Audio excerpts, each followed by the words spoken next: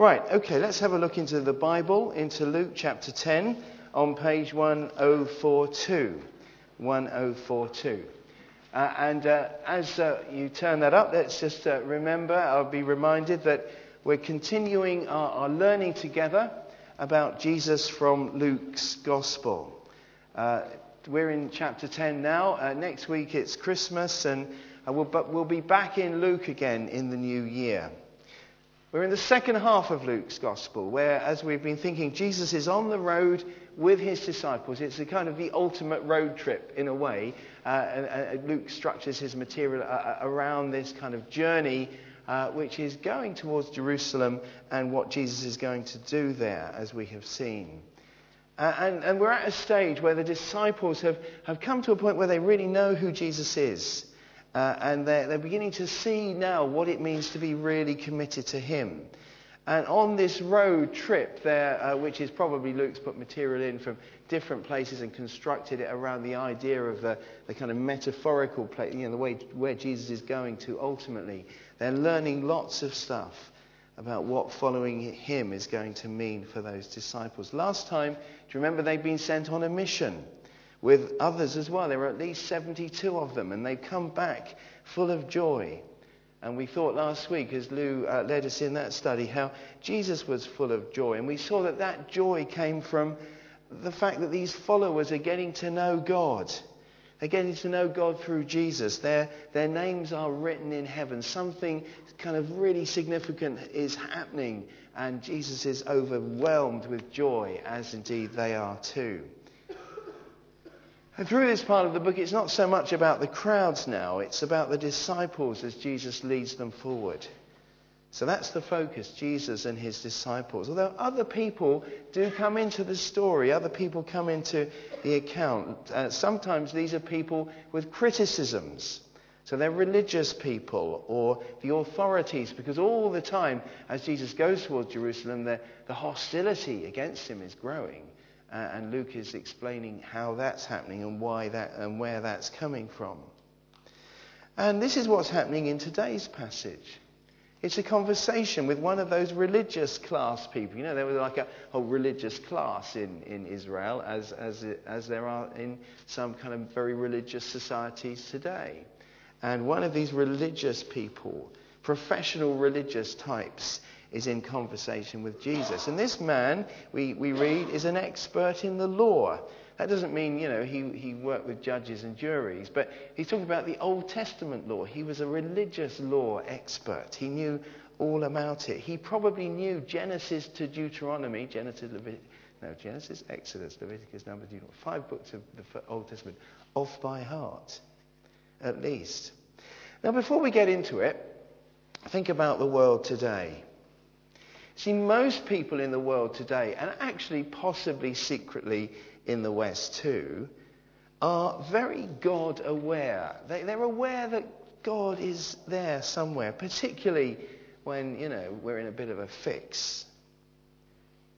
Go to the majority world, you'll find that talking about God is fine, it's okay. Everyone does it.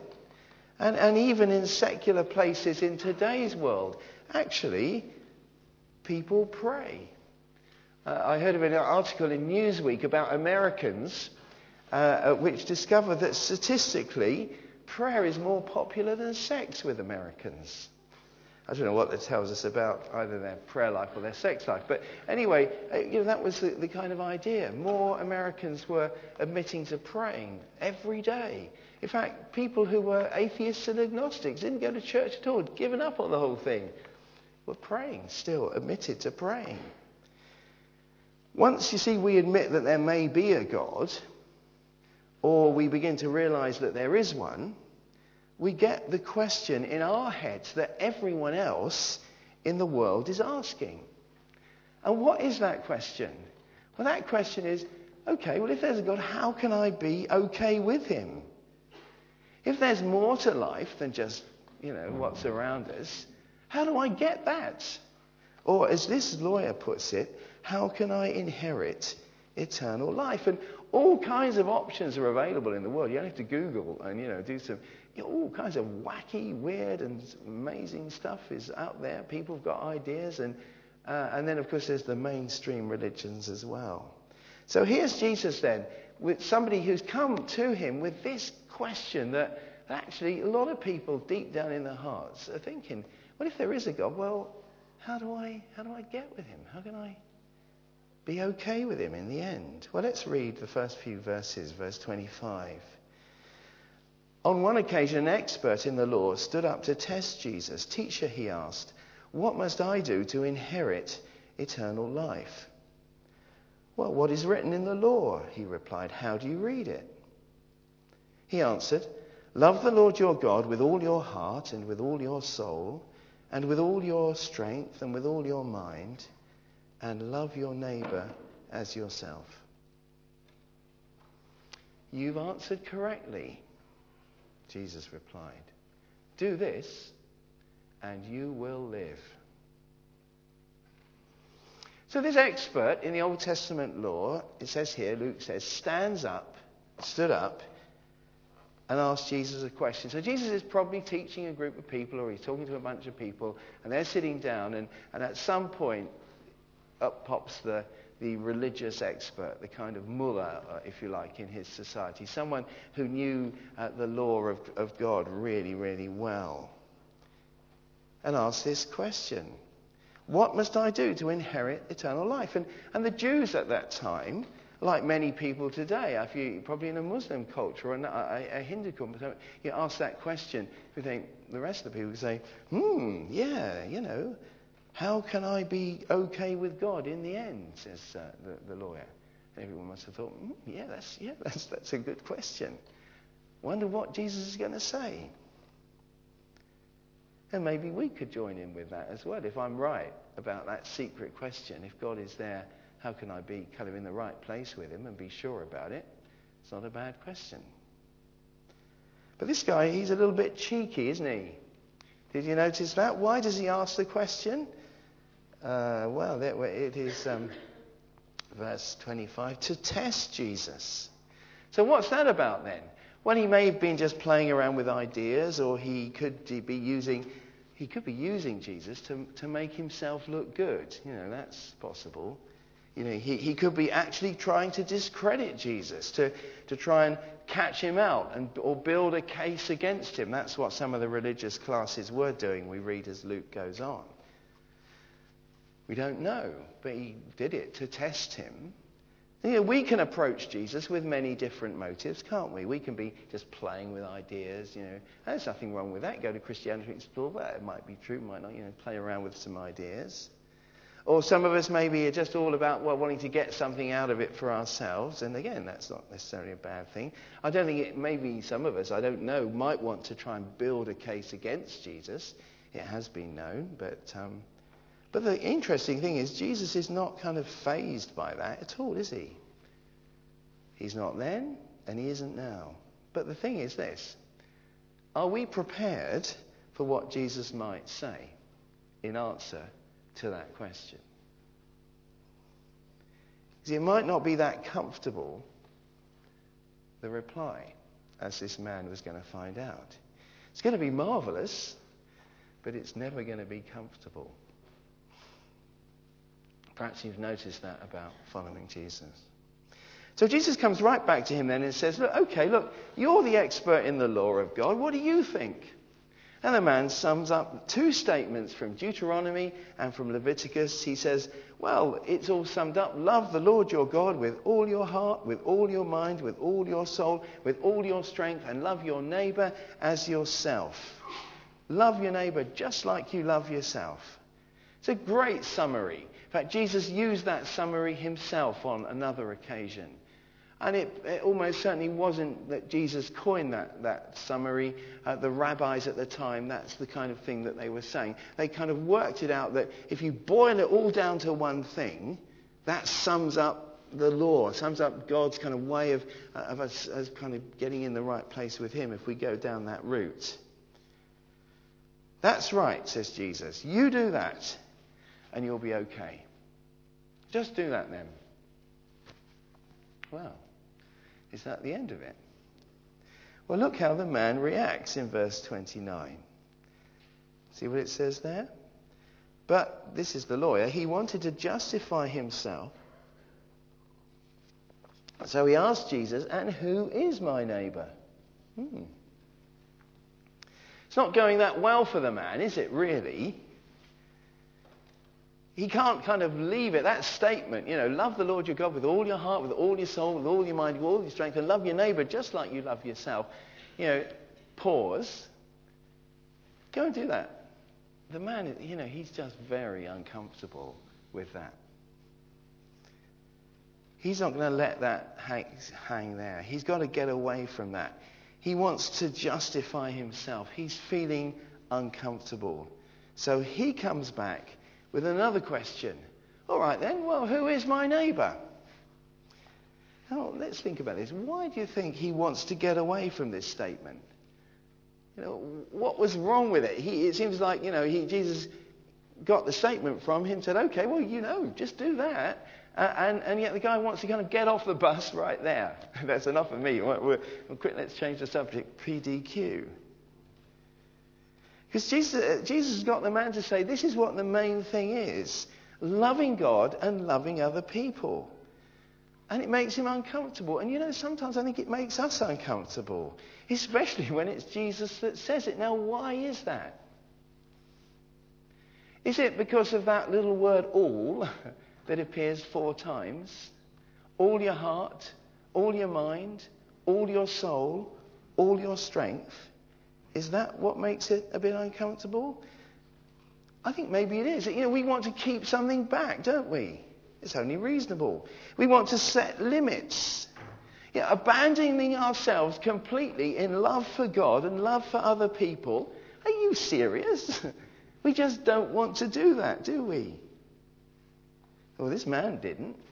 So he'd rather talk about, so rather than talking about doing love for God and doing love for other people, he would rather talk about who his neighbour might be if he ever maybe got round to doing it. One step away. And maybe we're the same. Get away from this big talk, this total claim, this, give God everything or love God with everything and love other people like you love yourself. It's just too much for us.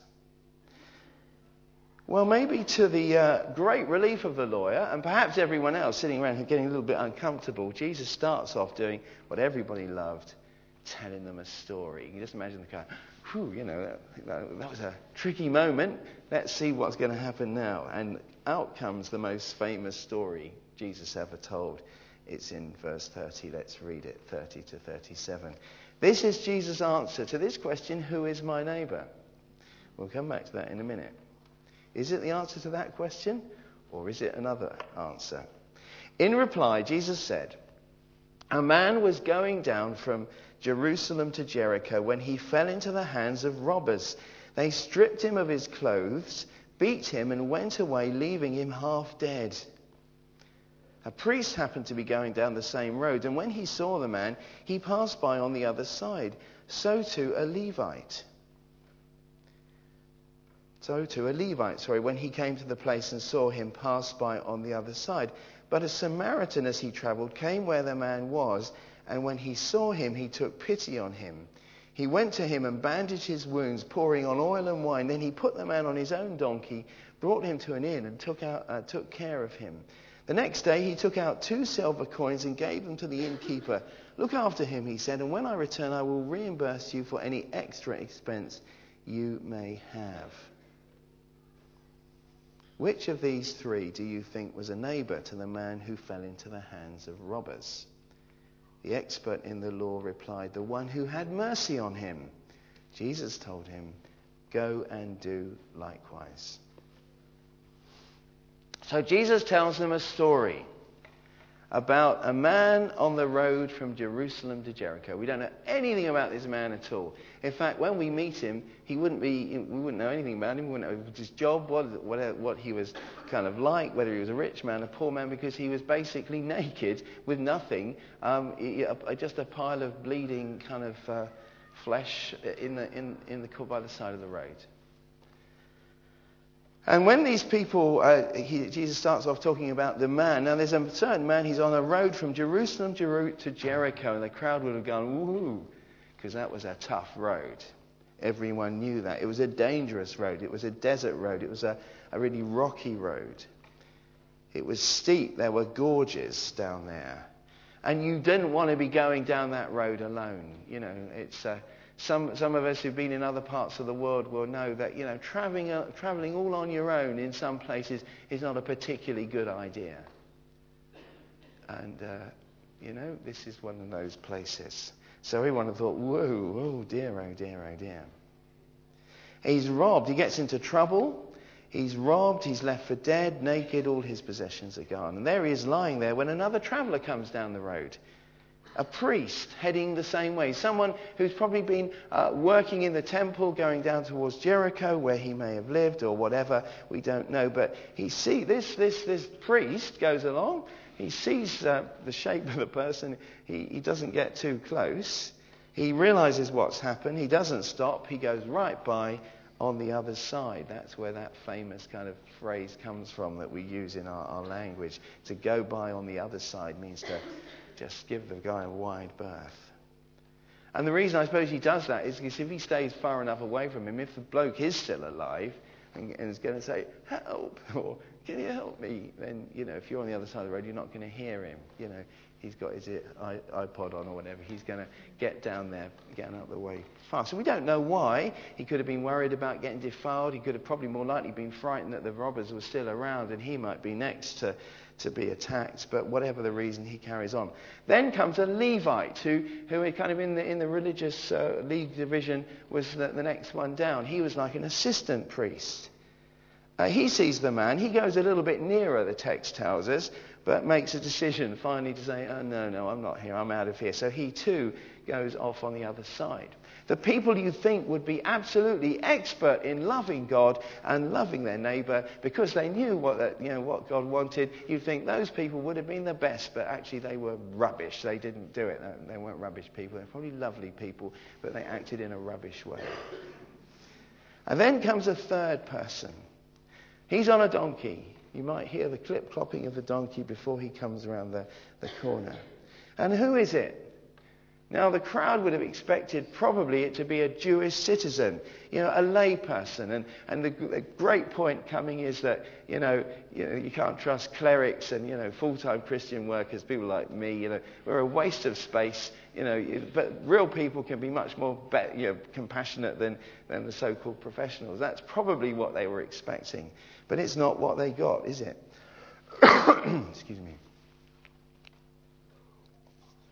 It's a Samaritan. Now the crowd wince. It's like they've just kind of taken a bite of lemon. One of those Samaritans, people they share the land with. Very much like a Palestinian in Israel today, except without the fighting and the rockets. They hated each other. Absolutely hated each other. I mean, it's like Jesus telling a bunch of Saints supporters that a Portsmouth supporter comes down the road. Or a group of Orange men in Northern Ireland. I'm intrigued by what an amazing Orange men. I always think of people being tangoed. But, like a group of Orange men. That's back at 80s reference. Sorry about that. That's a group of a group of Orange men, strict Protestants in Northern Ireland, being told a Republican came by. Or Rangers fans being told a Celtic supporter comes down. You get the idea.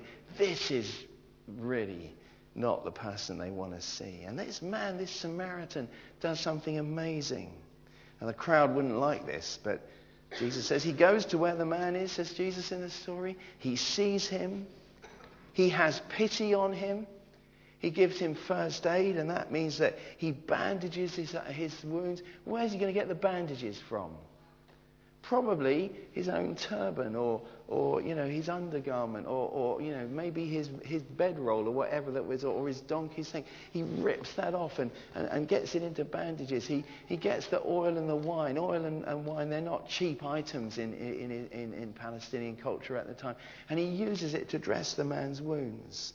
And he goes on Doesn't stop there. He gives the man the donkey. He gets off his donkey, puts the man on the donkey, and walks the man on the donkey to the inn. That he's probably a regular traveller on the road. He probably knows the innkeeper in the story, and so on.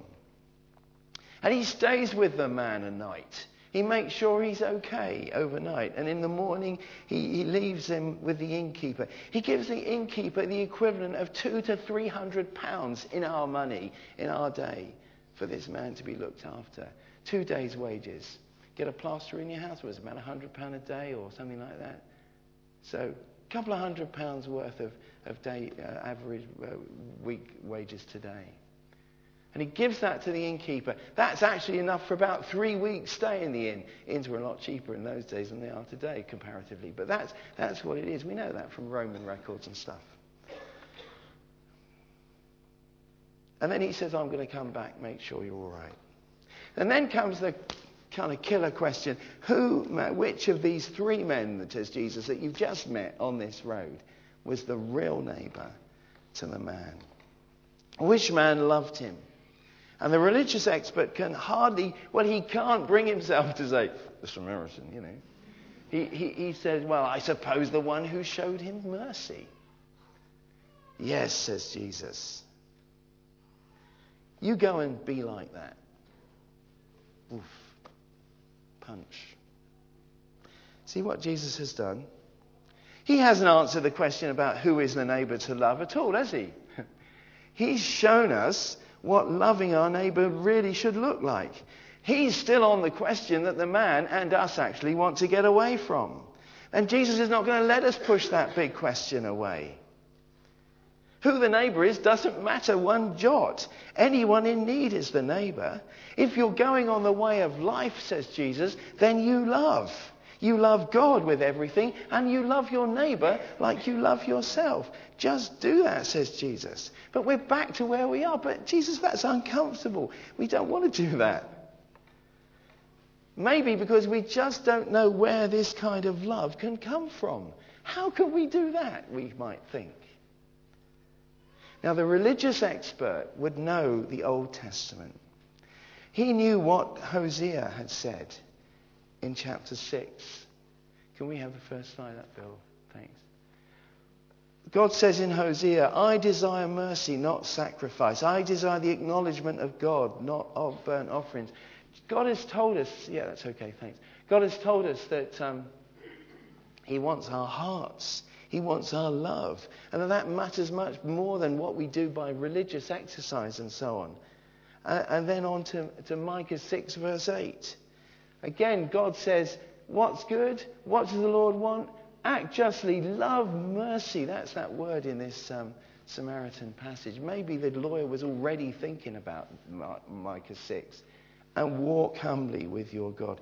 Jesus brings us right back to where the man wanted to get off the bus. To love God totally and love your neighbour as yourself. But that old question is still there. Where does this kind of love come from?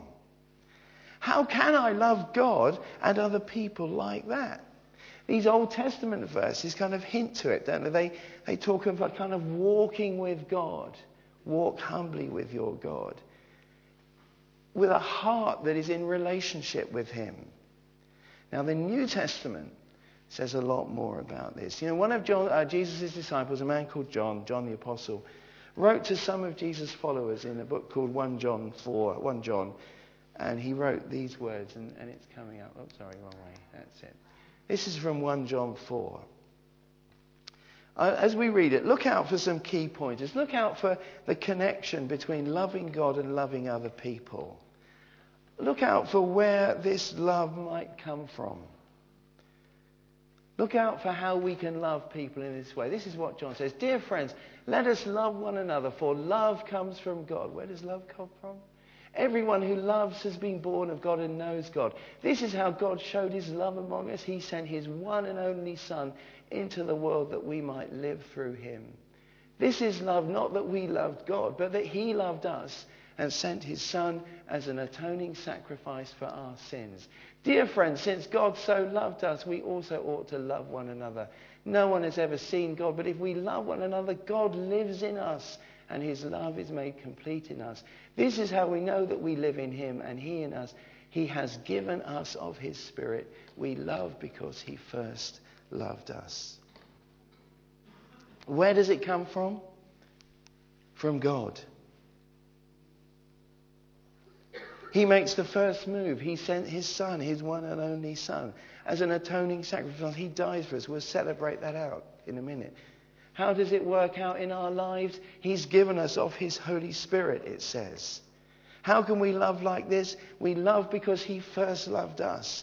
God lives in the believer and we live in God. And that's how we love God, with everything. And that's how we love our neighbour as ourselves. So the answer to the question, how can I be okay with God? How can I be okay for the future? The answer to that question hasn't changed really much since the Old Testament. It's the same as it always has been. Loving God and loving other people. But thinking about that makes us feel like the man in Luke's Gospel. So Jesus has given us another way. Not to love God and other people to get to God, but because we're loved by God, we know him, we love him, and we love other people. See what Jesus is kind of pointing to. Jesus comes to give us a way to love God with everything and a way to love other people. And his way is not doing a list of religious practices like the lawyer was thinking of, or thinking about who can be our neighbour and who can't be a neighbour, or figuring out how we can really make it by being good and holy enough. Jesus' new way is to love God with everything because he has loved us with everything. To walk with him, to respond to his love for us by loving him and loving other people as he lives in us, with us, by his Holy Spirit. That's what Jesus is giving. That's what he's pointed to. Remember what Jesus said to the 72 last week? The Son reveals God. You can read up in the passage above it later if you want. The Son reveals God to people. He brings them into the love he has for the Father. They are blessed, Jesus said. They are full of joy. This is what Jesus does for us as we let go of our agendas, as we let go and turn from our sins, as we let go and say kind of goodbye to our need to hold everything back and give ourselves in response to Jesus. We love him. We love God. And we start loving other people his way as he works in us and we respond to him. Jesus is like the Samaritan in the way he's loved us, isn't he? Did you spot the similarities there? He came to us when we were in a mess. What a mess we were in. And Jesus came to us. He paid for us with his life. He serves us. You know, Jesus said, I've not come to be served, but to serve and to give my life as a ransom for many, Mark 10.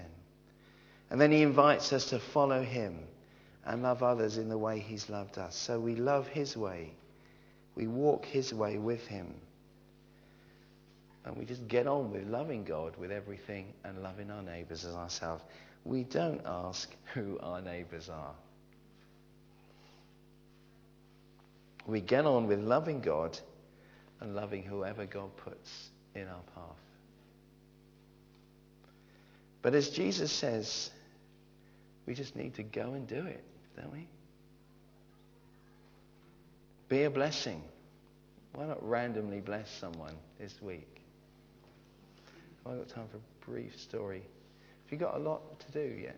Yeah, perhaps I'll just very briefly tell a story. We studied this in a house group in our last church, our house group in Warwick. And the next day, I worked, my office where I worked from was mainly in London, but I had an office in a church where I'd sometimes work. And a bloke came to the church with one of these wild stories of how he was on his way out of prison from somewhere to somewhere else, and he had no money and blah-de-blah-de-blah. And, it was clearly a con. You could see that, basically. And But it was such an elaborate story for one thing. But I just said to him, well, last night we studied something about loving our neighbour, and I just felt, I don't usually do that, but I gave him some money, and got some money out of the bank and gave it to him. And I said to him, "You're not going to give it me back." "Oh, yes, I will." He said, "Yes, I will. I'll send it back to you." He was sticking with his story. And I said, I don't care, but I'm a Christian, and I read this story last night. And I don't usually give people money because it's not a particularly good thing to do in some ways. But it was just the timing made me smile. We studied it in the evening, on Tuesday evening, and on Wednesday lunchtime there was a bloke at the office at the church. And Warwick's only like a big village. There's only about 25,000 people there. So that I've been there years, and also in Leamington. And you don't. It's not like Southampton where you can't hardly walk down the street without someone wanting a bit of money off you. It's very rare in the kind of Middle England to have that experience. But it was the very day after we studied the parable of the Good Samaritan in our home group. So I'm just warning you. I'm not saying you should or shouldn't. It's up between you and the Lord what you do with people who ask you for stuff or how you respond to people's needs. But the thing is, do it, Jesus says. So I suppose the question is, who are we going to love like that this week? And we might not know till we come across them and make a decision. Are we going to get in there and love them, or are we going to make up a good reason to go by on the other side? May God help us to love him with everything and love our neighbours as ourselves, whoever they are. Amen.